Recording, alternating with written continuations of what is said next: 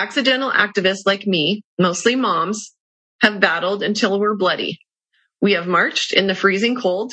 We have protested from the steps of the Capitol repeatedly to the rural homes of health department officials destroying our lives. We've started podcasts. We've begged people to take actions almost daily for 2 years now. We've sent countless letters. We've made countless phone calls. We have taken our legislators to lunch. And every day we pray to God for deliverance, only to be rebuffed and pacified by our elected officials, ignored by our unelected officials. And the infrastructure has been put in place so that next time there's a flu, the people are conditioned and it will be easy to impose an emergency. It will be easy to force a rush to market vaccine. And it just takes 1 or 2 small steps to force the people onto biometric ID and vaccine passports.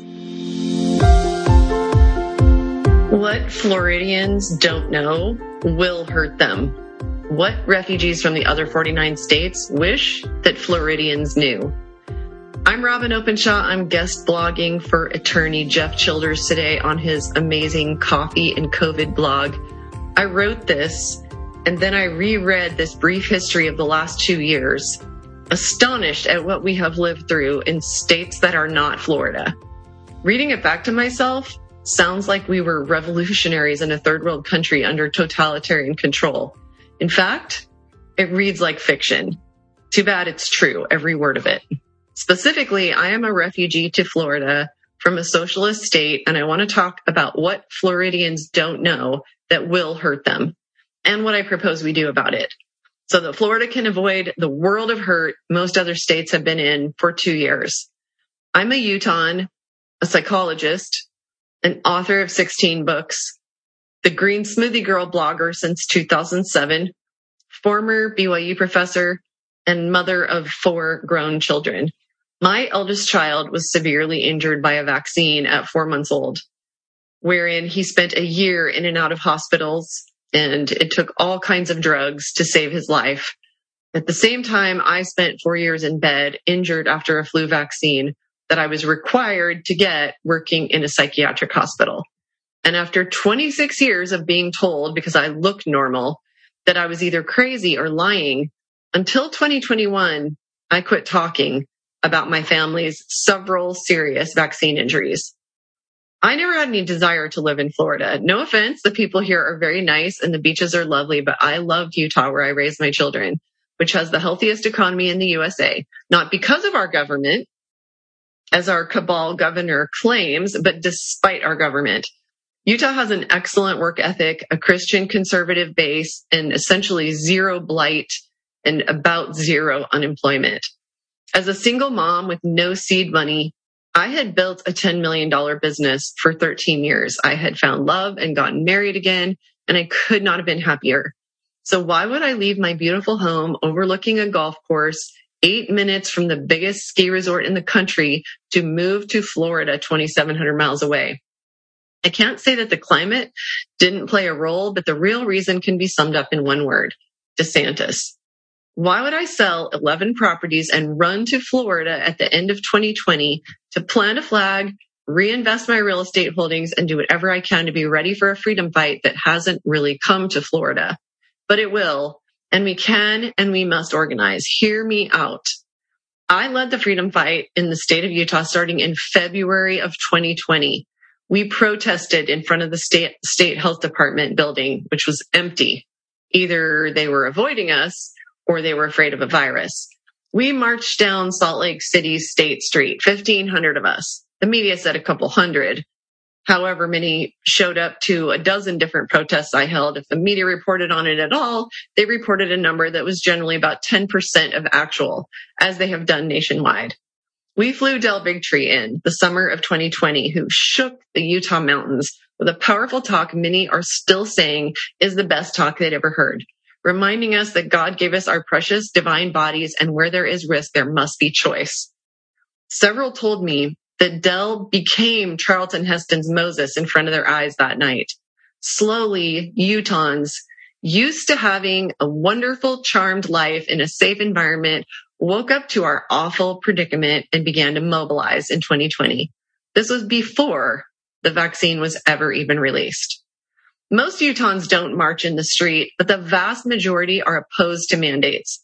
And most are angry that they were bullied and coerced into injecting a medical product into themselves that they didn't want. They're angry that they had to cover their face for 2 years with a device that clearly deprives the wearer of necessary oxygen and doesn't even work. And they're angry that their children lost ground in their education and were terrified by teachers and other adults whose faces they couldn't see for 2 whole years. We stood in front of the governor's mansion morning and night for 3 weeks straight. And then we stood in front of that empty mansion all through a Saturday afternoon at the end, demanding that our children be released from their bondage. Nobody listened to us whatsoever. The media did not touch our 3 weeks straight of activity starting and ending with huge protests. And the 2 blue counties and the governor and the lawmakers and the health departments seemed hypnotized, zombies, chanting, "We must destroy the virus," while they systematically took a wrecking ball to liberties from breathing air to being able to keep your job or even leave your house. It was so patently obvious to me that we were being lied to from February 2020. I'd always rolled my eyes at conspiracy theorists, but COVID showed up and people weren't walking down the street and falling over dead like they'd showed us in China. Plus, 2 weeks to flatten the curve turned into 2 years to flatten the economy. The Utah legislature failed to pass any bill to ban vaccine passports in 2022. 15 months prior, the new governor suddenly was elected, even though I still have yet to meet a single person who voted for him. We lived in Park City, a ski town, the bluest part of Utah, where you're under 10 feet of snow a lot of the year, and everybody around you likes to post BLM signs in their yard to virtue signal, even though my husband might be one of the 4 Black people in the whole county. Park City was perfectly happy to wait for the nanny state to protect us from the virus with martial law. Yes, they actually tried to enact martial law. I later had a conversation with the sheriff of Summit County, Justin Martinez, and those were his words about how the county and the city wanted him and his officers to have checkpoints to check driver's licenses for anybody driving in or out of town. He didn't want to, despite being a Democrat, and he told me he'd offered to deputize the county council to do it themselves, since they demanded that he and his tiny crew of officers who mostly write speeding tickets in a near zero crime county set up roadblocks on Interstate 80 to keep outsiders out and insiders in. We set up freedom groups all over Utah who met regularly and planned how to take on the government, from the school boards to the legislature to the county and city councils. As you saw happening all over the country, we went to school board meetings and we begged for our children to be released from bondage, to absolutely no avail anywhere. Parents were kicked out of meetings, and some even have trumped up criminal charges against them to this day for doing absolutely nothing illegal whatsoever. A group of people who planned a Halloween party in 2020 faced criminal charges, and Utah County's attorney enjoyed his 15 minutes spotlighted in the media, shaming them for having a party and defending himself for persecuting them and those associated with them. While we got particularly desperate in Utah, we actually stood in front of the homes of Utah's unelected health department officials. Why their homes? Because they didn't go to any office for many months.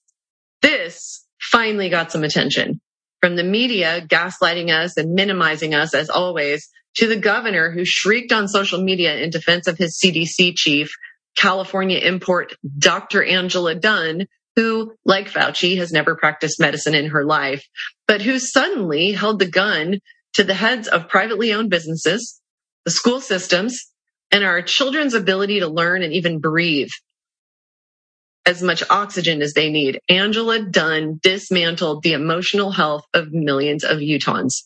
She was untouchable, and anyone who addressed her in any way, she used the resource set of the state against them. Just think, if I send her this piece, she'll send the FBI to investigate me and send me a cease and desist. We stood in front of the home of the outgoing governor. We went rural, and we stood in front of the home of the incoming governor. He walked out and righteously gave us some cookies. And then he virtue signaled on social media with a photo of the cookies he left peaceful protesters on a table at the very end of his driveway that's half the length of a football field. The part he didn't mention is that he wouldn't answer any questions or talk to us at all. Let them eat cookies became Utah's meme theme, mimicking Marie Antoinette's "let them eat cake" as the people starved. So what did Utah do? The legislature met frantically in a special session and banned our First Amendment right to protest. We couldn't make any noise or carry any signs in residential areas or come anywhere near the homes of Utah's health department officials who were now destroying life in Utah with impunity. And we had no ability to even unelect them. And oh, how we tried. We went to Senate hearings where the good old boys slapped the highest ranking health department official in the state on the back, making jokes and completely ignoring how this man who is completely and utterly free of credentials to be in such a position of authority gladly agreed to destroy the lives of Utahns, including Utah's children.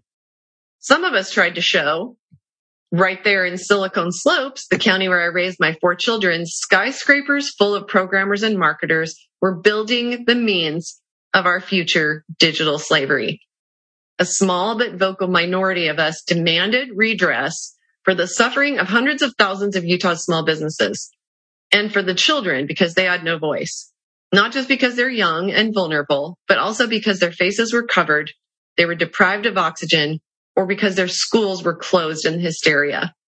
We demanded our elected and unelected officials stop their actions, causing our young people spiking in depression and committing suicide in historic numbers.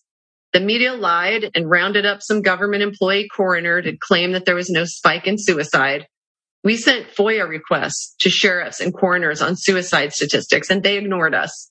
Though one sheriff admitted they'd seen a 300% spike in suicides of mostly young people. Just as they had lied, on March 12th of 2020, when I happened to be inside Summit County's only hospital with not one patient in any waiting room. And after an hour of me being in the hospital there, they finally admitted to me there wasn't a single nurse working in the hospital to draw my blood. Plus, they admitted they didn't have a single COVID patient. But while I was in that hospital for an hour, KSL released a story saying that Summit County had the same per capita COVID rate that New York City did. Just a reminder of the date, that was March 12th, 2020. The day we stood in front of the outgoing governor's home in the cold, and there were 2 mothers there, their young adult children had recently committed suicide. We protested in front of every government building. We wrote a declaration nullifying dozens of illegal and unconstitutional actions of the Spencer Cox government. And we delivered it with 6,500 signatures. Of course, no one answered us. And Utahns mostly just kept complying, thinking that they could comply their way out of tyranny. We furiously wrote hundreds of thousands of letters. I personally went to a driveway campaign meeting a man running for the state legislature, where it had been advertised that Spencer Cox would show up.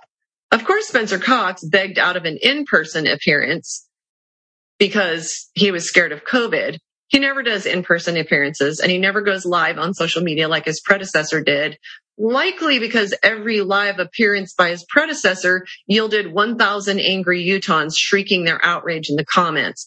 But Spencer Cox did show up to endorse that candidate on the phone. I raised my hand and asked if I could ask then Lieutenant Governor Cox a question. My question was related to his being the author of Socialism in Utah, with the 26 pages of hundreds of new stumbling blocks and punishments for Utah's privately owned businesses. His response was to say that the lockdowns would be for a couple of weeks, which panned out to be a lie, and to state in a huff that he was a, quote, conservative Republican, and then to hang up on my second question. I even got cease and desist from Utah's law enforcement, twice, in fact, for each of the 2 emails I wrote the CDC's Dr. Angela Dunn, delivered to me by some guy behind a desk who was at Angela Dunn's command. She became instantly irate upon any criticism of her. But we were to stand down and submit to the end of life as we knew it in Utah. These corrupt nanny state Utah government officials have engaged the FBI multiple times to try to vaguely threaten and intimidate me, as well as several other moms engaged in the crime of fighting peacefully and legally for our children's future and the rule of law, the Bill of Rights, things like that. The crime I committed was writing Dr. Angela Dunn 2 emails. Never mind that I broke no law.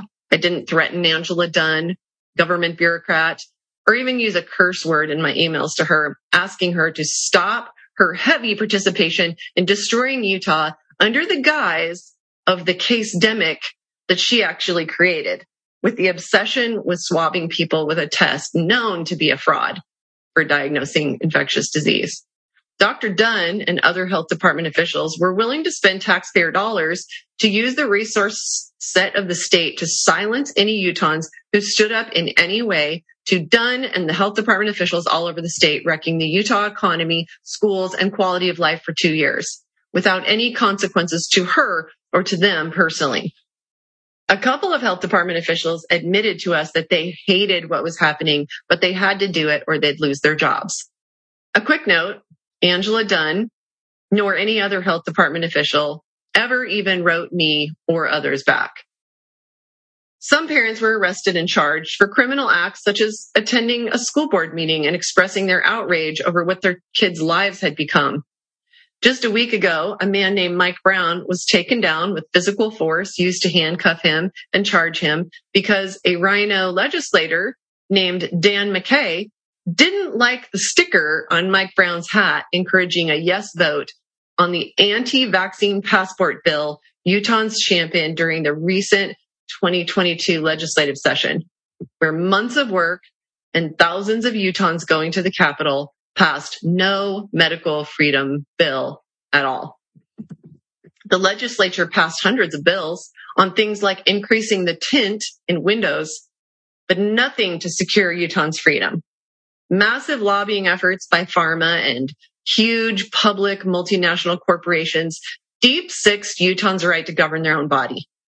Utah's governor and all of the dirty players in the House and Senate receive a great deal of campaign finance money from the same pharmaceutical companies that made the vaccines.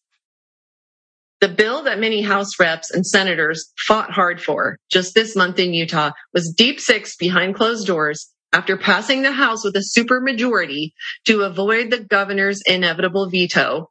Spencer Cox has consistently opposed Utahns' medical freedom. The Senate clearly stood ready to pass it by a supermajority also, but the bill died a mysterious death and was not allowed to be brought to the floor of the Senate for a vote.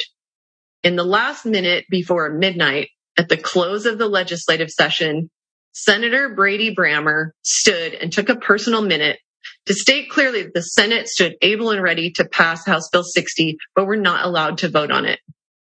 The sponsor of the bill, Representative Walt Brooks, after fighting for his bill for months, was somehow mentally broken in a closed-door caucus meeting of Utah's most corrupt House and Senate leaders. He came out of that meeting dazed and quietly retracted his bill that he had fought for months. No one to this day knows what they did to Representative Walt Brooks. Welcome to Utah.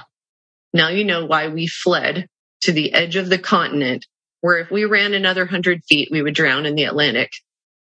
What's the point of telling, especially Floridians, this story? Here's why.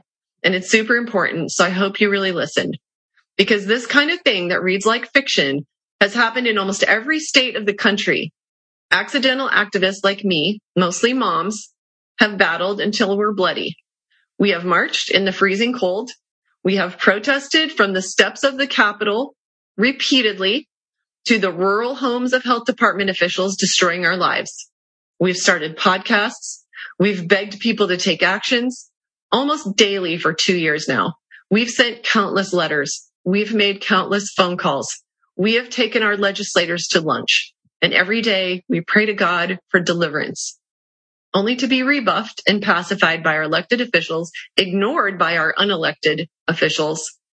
And the infrastructure has been put in place so that next time there's a flu, the people are conditioned and it will be easy to impose an emergency it will be easy to force a rush to market vaccine, and it just takes one or two small steps to force the people onto biometric ID and vaccine passports, all for control and a complete changeover to a totalitarian government regime, but always flying under the flag of protection and safety. If you calm yourself with the thought that they don't have the enforcement they need from police to take sticks and guns against us, as we've seen in Canada and Australia and other nations we used to think of as peaceful democratic countries, just know that the vaccine passport is the end of the line. They don't need armies of police willing to commit acts of violence against their neighbors when our lives are reduced to access to groceries, ability to attend college, and basic status as a human being allowed to leave your home, reduced to whether your passport shows green, yellow, or red. Your passport will be green when you did what you were told and you are current on all your injections.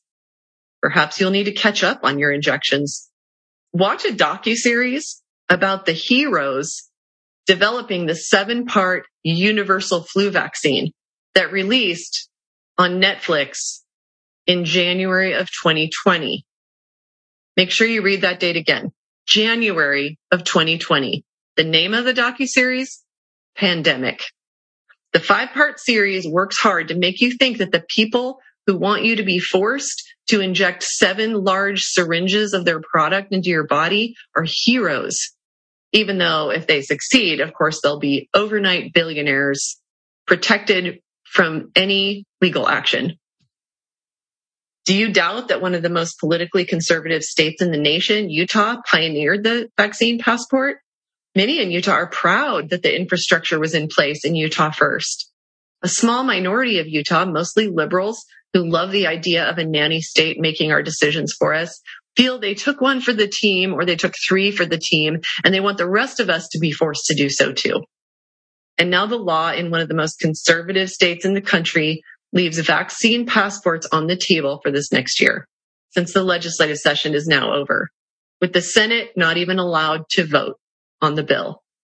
Utah's most corrupt legislators will go down in history, not just as Governor Spencer Cox being the author of Socialism in Utah, with his massive 26-page Utah Leads Together document of tables and charts from 2020, newly governing with an iron fist Utah's small businesses with hundreds of new draconian restrictions, but also Senators Dan McKay and Stuart Adams.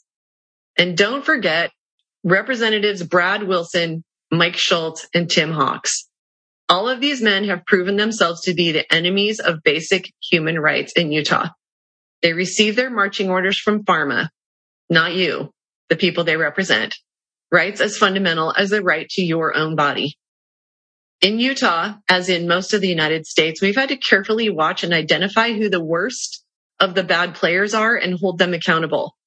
Most of the dealings of these corrupt players that have been destroying Utah's medical freedom have been behind closed doors, away from the eyes of the people they represent. Utah's universities, Utah's governors the past 20 years, from Huntsman to Cox, and even the dominant religion are in bed with the Rockefeller Foundation. Utah was the first in the country to have a vaccine passport. Even though the people have resisted it mightily, the corrupt House and Senate leadership managed to keep it from a final vote, even though both houses of the legislature voted it through or wanted to. And 5 overflow rooms full of Utahns breathed down their necks, demanding their freedom codified into law. We have lost confidence in our public health officials, particularly the Governor Spencer Cox and Utah Health Department agenda. The vast majority of the House and Senate stood with us, and in the end, it didn't matter. There is little left of the founders' separation of powers written into our brilliant Constitution. The governor heavily pressures the legislature and the corrupt leadership of Utah's 2 houses of the legislature, who conspired together to deny 3.2 million Utahns the most fundamental human right there is. Some of Utah's freedom fight leaders, too, have become entangled in the web of Utah's power structure.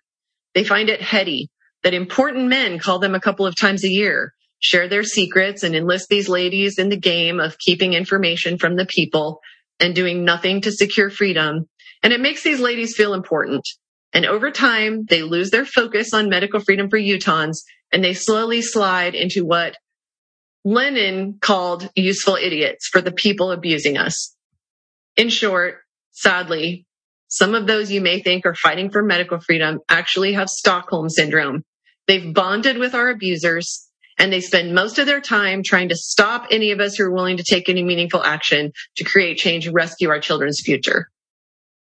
Others fighting for Utah's medical freedom are heroic, and they do whatever is right.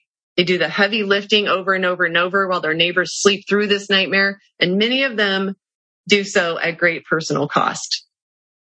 Utah has doctors and scientists and lawyers and thought leaders putting their shoulder to the wheel to make sure our children are not enslaved and our privately owned businesses do not become extinct.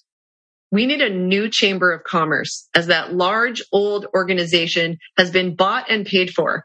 The chamber put all its weight behind destroying medical freedom and bullying businesses into being enforcers of aggressive state mandates and socialism. So, what should we do about this in Florida? We've put together a 7-city tour with the greatest doctors, scientists, attorneys, thought leaders, and even artists. The goal isn't just to educate and empower and inspire you. The goal is to gather the good people of Florida, the ones who see the danger in front of us, and take action. Just joining the waitlist means you've connected to the people in Florida who will stand up to this. I've been connecting the last year and a half as a new citizen in Florida to some of the most amazing doctors and scientists and attorneys willing to lay it all on the line because, like you, they don't want to be on a passport system.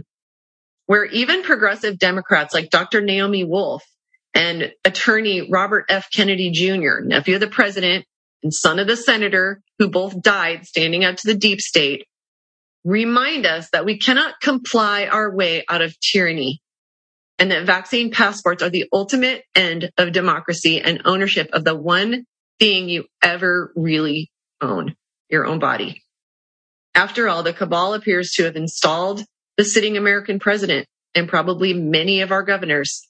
Will they succeed at replacing DeSantis at the end of 2022, despite his massive popularity with a big majority of the people? Who knows?